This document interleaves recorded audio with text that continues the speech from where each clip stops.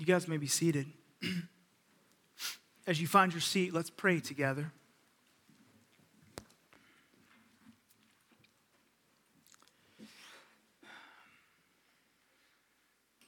Our Father in heaven, we come to you as the one true God. We come to you as the maker of heaven and earth and all things on earth.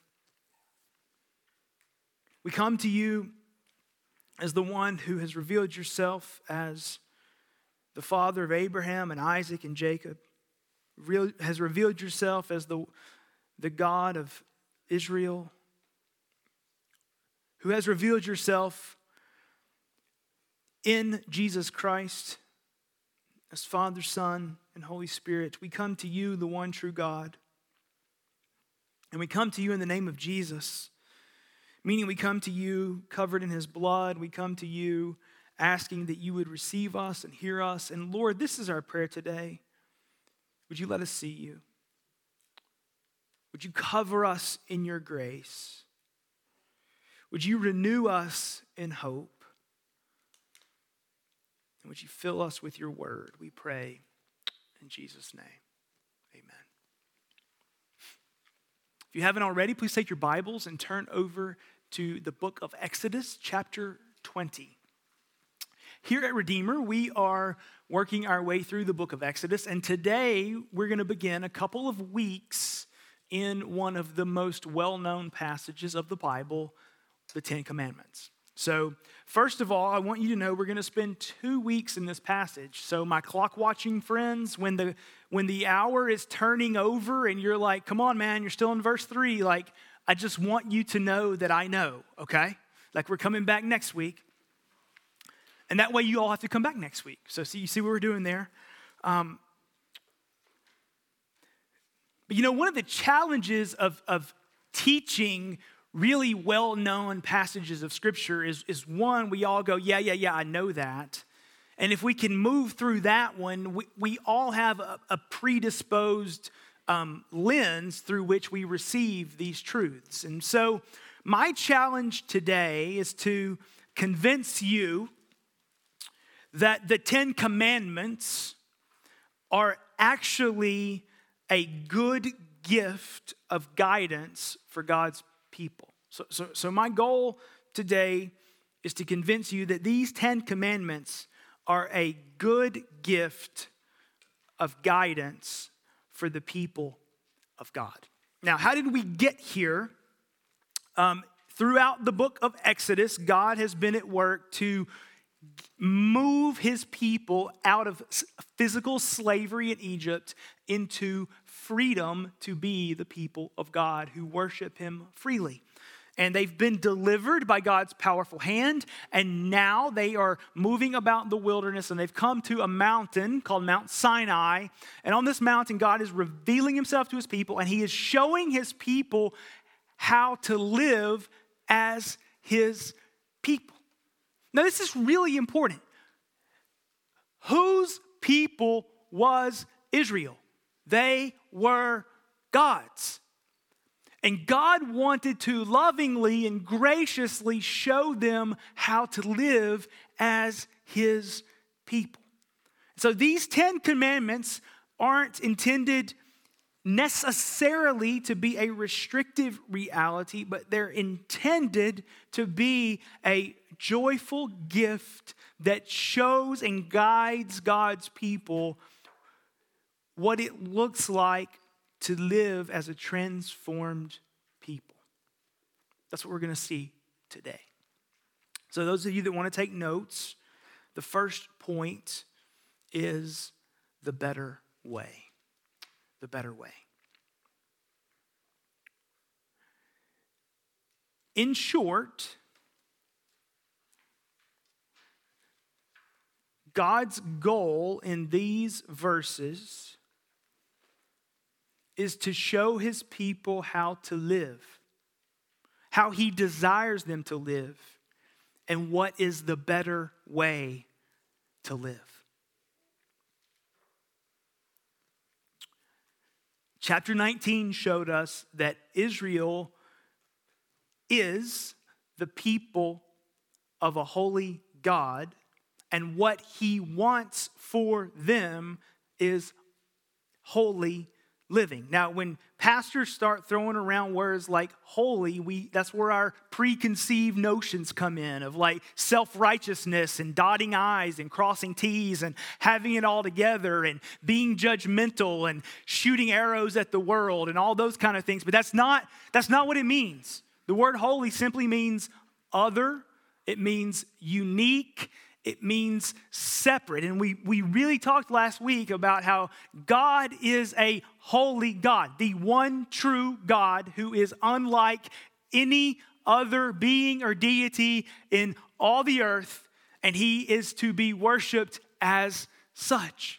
But the second reality is this holy God is building a people who also will be holy, which simply means this: God's people are intended to be unique from all the peoples of the earth. God's people are intended to be set apart from all the peoples of the earth. God's people are intended to be transformed and shaped by their powerful God. And this passage says, God says, I've started the work. I'm going to keep doing the work, but I want to show you what it looks like to live as a holy people. And this is a good thing. So look at verse 1. And God spoke all these words, saying. Now, a lot of times in the scripture, it says God spoke, and what that means is God spoke to a messenger who then spoke to the people. But what's unique here in chapter 20 is God is speaking to Moses, the messenger, but he's doing it in such a way that all the people hear his voice. We're actually told in chapter 19, verse 9, the Lord said to Moses, I'm coming to you in a thick cloud that the people may hear when I speak with you and may also believe you forever. So God, this is a unique moment. The people had to prepare themselves for this holy encounter where God was going to speak to his people, and he was going to speak in such a way that the people would hear the voice of God. And some of you might be like, well, that's not fair. I want to hear the voice of God. Why can't we hear the voice of God? Well, verses 18 through 21 tell us that it was a pretty fearful thing to hear the voice of the holy God. So much so that the people said, hey, that's good. Let's not let that ever happen again. So this holy God is speaking to his people, and notice how he begins. Verse 2. I am the Lord your God who brought you out of the land of Egypt, out of the house of slavery. Notice what God says. First of all, he begins with his name. I am. I am the Lord your God. I am the one true God. I am the one who is and always was and always will be. And you are the people that I redeemed. I am God. You are my people. I have brought you out of the house of slavery. Now, this is of vital importance because God is saying, I'm the unique God, and you are the unique people who belong to the unique God. I've purchased you. I've brought you out of slavery. Now, why is that important? Because these 10 commandments are not 10 steps to earn God's love. They're not 10 steps to get acceptable before God. They're not 10 steps to anything. Rather, the loving, kind, powerful, gracious, benevolent God said, you're my people. Now I'm going to show you how to be my people. You're my people. Now I'm going to give you guidance on how to walk through this world as my people. So I am pleading with you to hear these 10 commandments as a gift. to hear these 10 commandments as God lovingly and kindly saying, let me help you navigate this world as my people.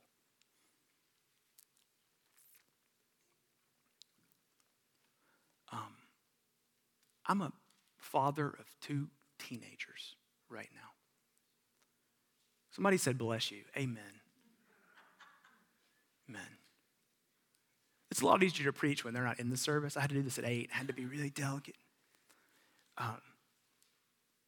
But you know, fathering 2 teenagers, man, there's a lot of rules and regulations being handed out, right? You know, and my poor kids, every time I learn of new craziness that's out there in the world, I go home and we have a sit down and we talk, right? They're like, oh no, what did you learn today, Dad? We haven't done it, right? But I try to convey to them, guys, I'm not trying to mess with your life. I'm not trying to make you not have fun. I'm not trying to rain on your parade, but I want you to glorify God. I want to show you how to glorify God. And guys, I'm 41, so I've spent 40 years messing my life up. And you don't have to do that. So I want to help you know the better way. Like, that's really what's motivating me. And so I think what's going on with these commandments is the Lord saying, I want you to honor me. You will honor me. I will not settle for my name being dishonored. But I want you to enjoy the better way of belonging to me. If you're a scholar of the scripture, after Exodus 20, Israel's just going to make a glorious mess of the whole thing.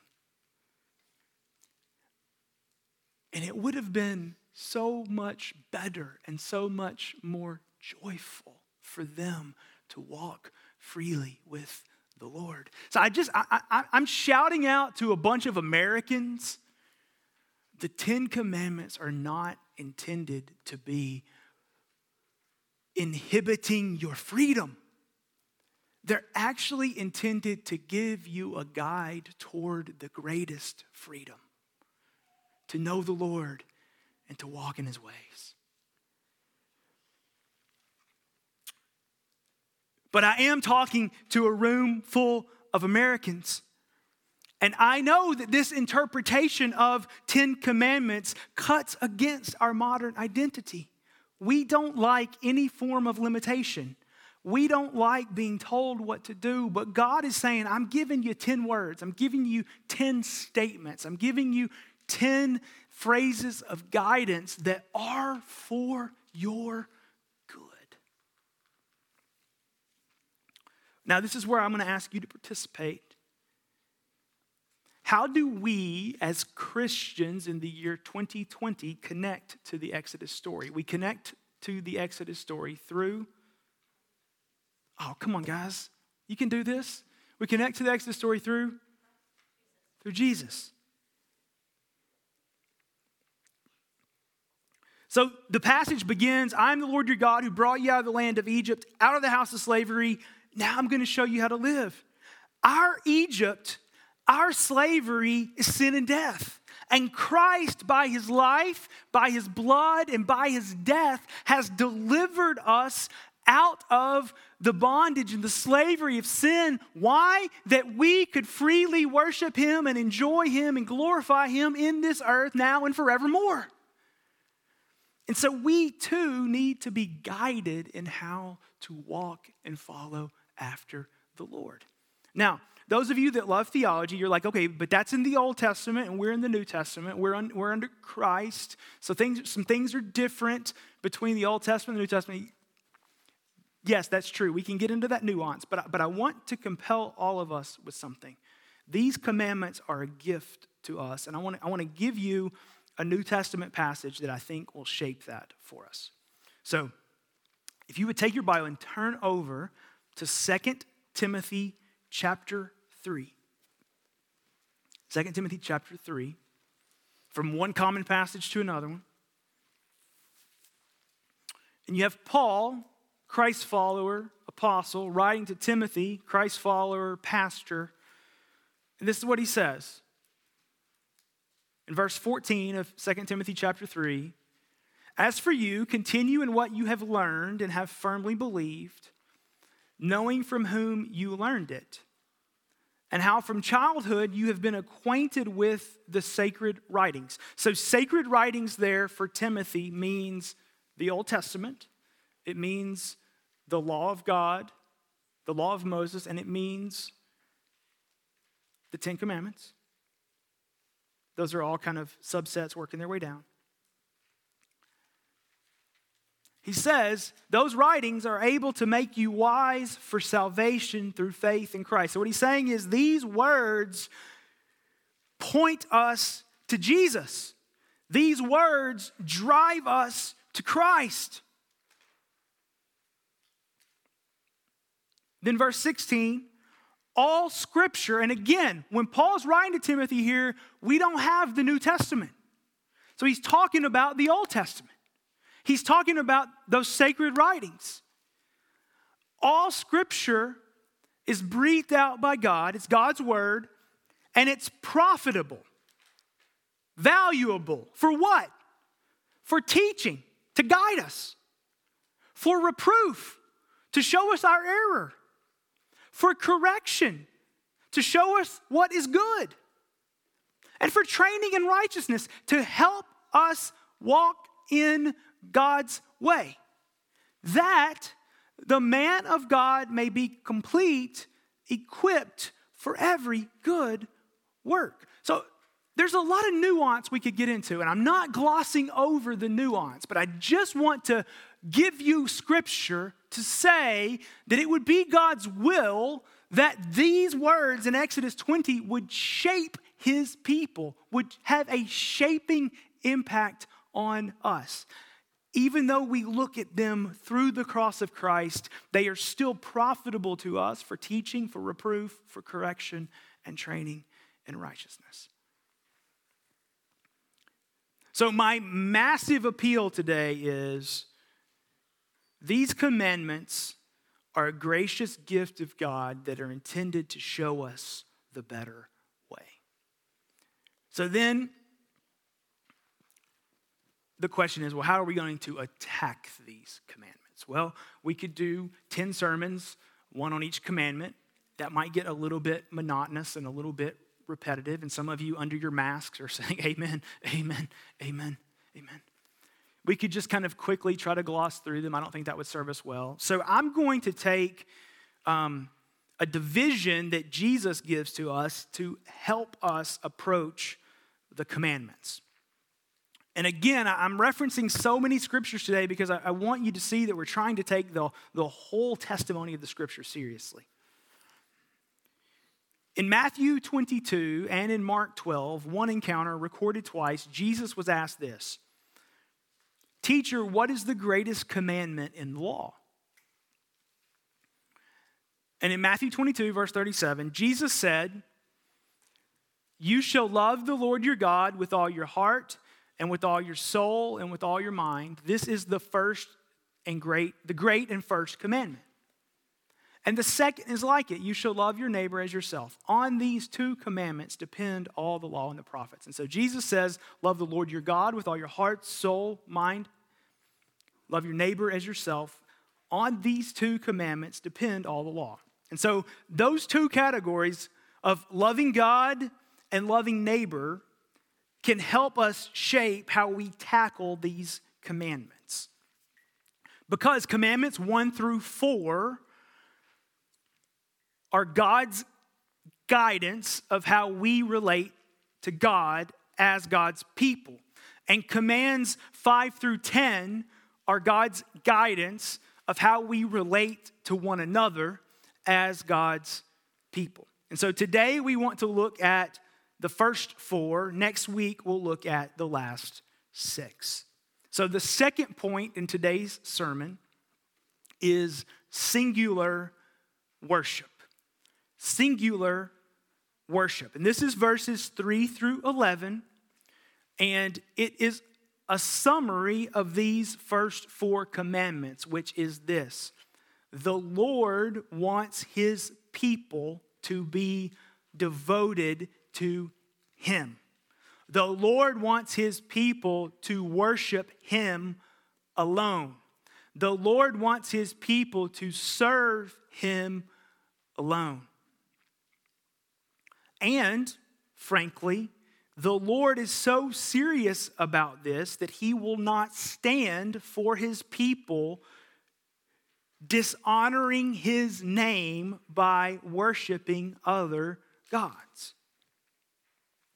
So that's the drive of these first 4 commandments. So let's look at them together.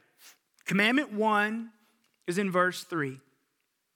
You shall have no other gods before me. You shall have no other gods besides me. Now, you might say, well, why does he need to tell them that?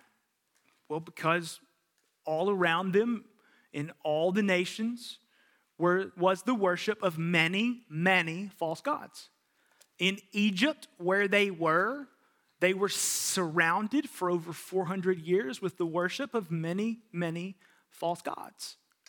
Remember, we can even see the 10 plagues as God showing that he's the one true God over false God, over false God, over false God, over false God. And so the Lord goes on record very clearly and says, you shall have no other gods before me. What he's saying is, there is to be among my people no divided allegiance. I am your God.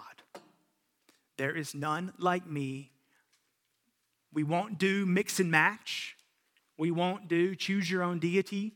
We won't do a little of this deity and a little of that deity and a little of that deity makes my special deity. No, I am your God. There will be no gods besides me. Now, the deeper we get into these commandments, the more probing of the heart they become. But this one, I believe, is a philosophical commitment kind of commandment. I will commit that there is one true God and my loyalty belongs to him. We're not quite into how loyal or disloyal I am, but this is the directional commandment. There is one God, I commit to him. There is one God, he is true. There is one God, I will be undivided in my devotion to him. Very simply, the Lord says, you shall have no other gods before me. Well, why is that?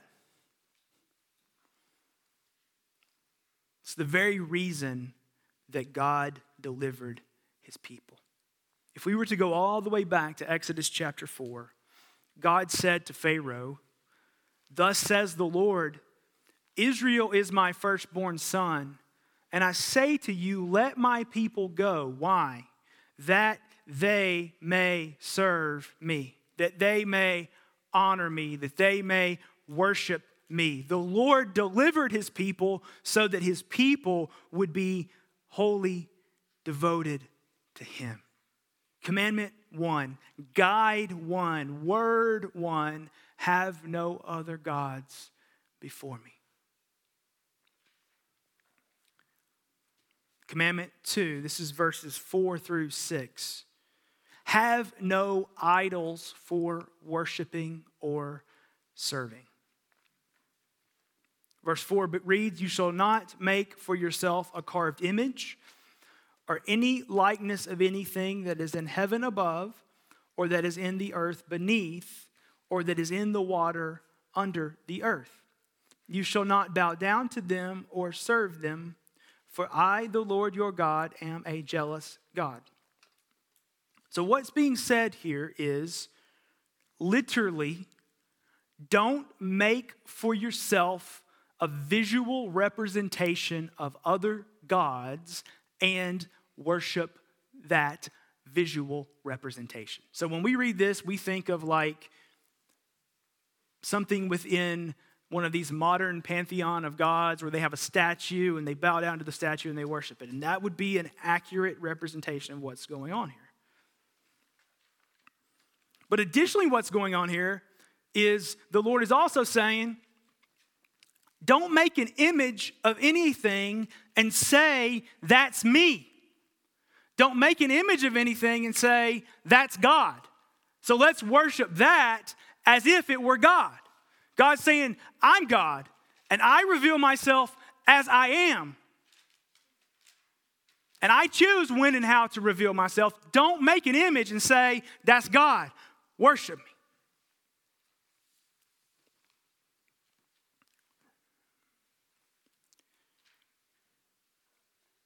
Well, why would the Lord do this? Because he doesn't want the people to be deceived. He doesn't want the people to be duped. Now, if you know your Exodus well, we're not even going to get very far, much further in the story before they're going to do just this. They're going to get impatient of waiting on God to talk to Moses, and they're going to make a big golden calf, and they're going to say, that's God.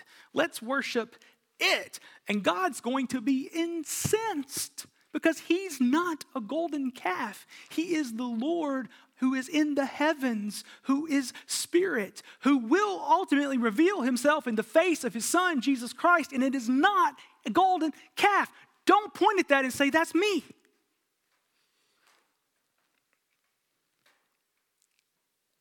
Now, rightly, modern writers and preachers and thinkers have pushed us beyond, do you have a golden cow in your house that you worship? Because I'm assuming if this was just a straight up roll call, who has a golden cow that you worship? No, good, next commandment, right? Wrong. Because what the passage then pushes us to, thinking and application has pushed us to, but don't elevate other images as that which is worthy of worship. So we might not say the cow is our God, but we might have things in our world that we worship and honor and serve slavishly as if they were our God, and that would be making an idol just the same. You see, that starts to hurt a little bit, doesn't it? I was feeling good about no calf in the closet, but now I got to ask myself, do I have possessions? Do I have titles? Do I have a status? Do I have ideas of the better life that I elevate up to an altar of worship as if it was God? And then, oh no, the second commandment's talking to me. That's not the better way. That's not the better way. The Lord's not interested in taking away your money or taking away your possessions or taking away your joy or taking away your success. He's just interested in you being devoted to him above and over all things. Because when we make idols, we're having other gods before him. Third commandment. No taking God's name in vain. Oh, hold on, I'm sorry. I almost skipped one of those really hard parts. I shouldn't have done that. Verse 5 and 6 say, "For I, the Lord your God, am a jealous God, visiting the iniquity of fathers on the children to the third and the fourth generation of those who hate me, and showing steadfast love to thousands of those who love me and keep my commandments." Now, here's what this is not saying. It's not saying that God is mean and vindictive, and if you mess up, he's going to take it out on second and third and fourth generations of your kids. That's not what he's saying.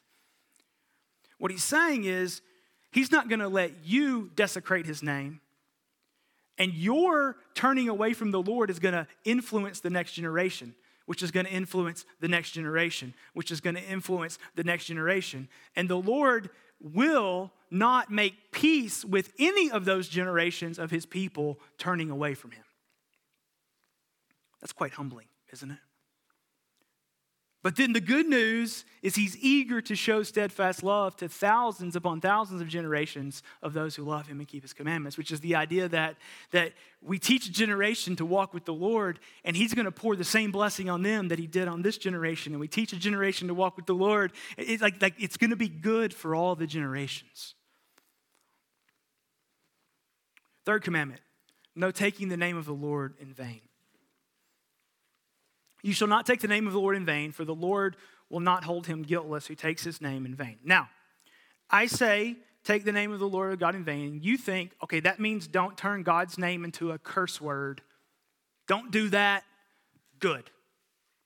Cool. I'm glad you don't. But the name of the Lord of God being taken in vain is much broader than that. This would be a serious matter because if you'll remember, the name of God is his revealing of his character. The name of God is, I am who I am. I am the one who delivers his people. I am the great God. And so what this is saying is, don't attribute untruth to the name of God.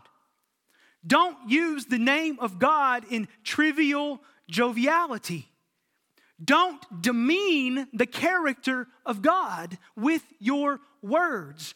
Don't demean the nature of God or the holiness of God with how you address God. This is going at what we say about God. It's aiming at our words about the nature and the character of God. And again, it was a lot more comfortable when it was an easy checkbox, right? But the Lord's saying, hey, just don't flippantly and glibly and dishonoringly and demeaningly use my name. When you speak of me, say what I have said. When you speak of me, say what is true. When you speak of me as I have revealed myself. Do not take the name of the Lord in vain. There's a broader thing going on there. Fourth commandment, verses 8 through 11. Remember the Sabbath pattern. Remember the Sabbath pattern. So the command is, remember the Sabbath day to keep it holy. And this is the explanation. Remember we said the holy God is building a holy people? This commandment is circled up in the holy God and his character shapes the holiness of his people. Because the argument is this: the Lord created for 6 days and rested on the seventh. You too should work for 6 days and devote the seventh to the Lord. So rest doesn't mean take a nap. It means intentionally rest in God. We should probably spend like a whole month's worth of sermons right here. So the Jewish people took this and they turned it into a codified reality of Saturday is Sabbath, don't mess with Saturday. The early church, the followers of Jesus, said we're not under that strict demand anymore. But they did call Sunday the Lord's Day. And I'm not really interested in telling you exactly what this needs to look like in your world or my world, except to say, I think we got a whole lot of reflecting to do, because this idea of a Sabbath unto the Lord as part of our being holy like the Lord is foreign to most of us. And it's uncomfortable to all of us. But we're not doing ourselves any good if we just say, forget that. Don't worry about that. Again, there's a lot of nuance for us to wrestle through, but I just want to say, what would it look like for us to take seriously this idea of structuring our lives to ensure that we're resting in the Lord in such a way that we are unique from the world?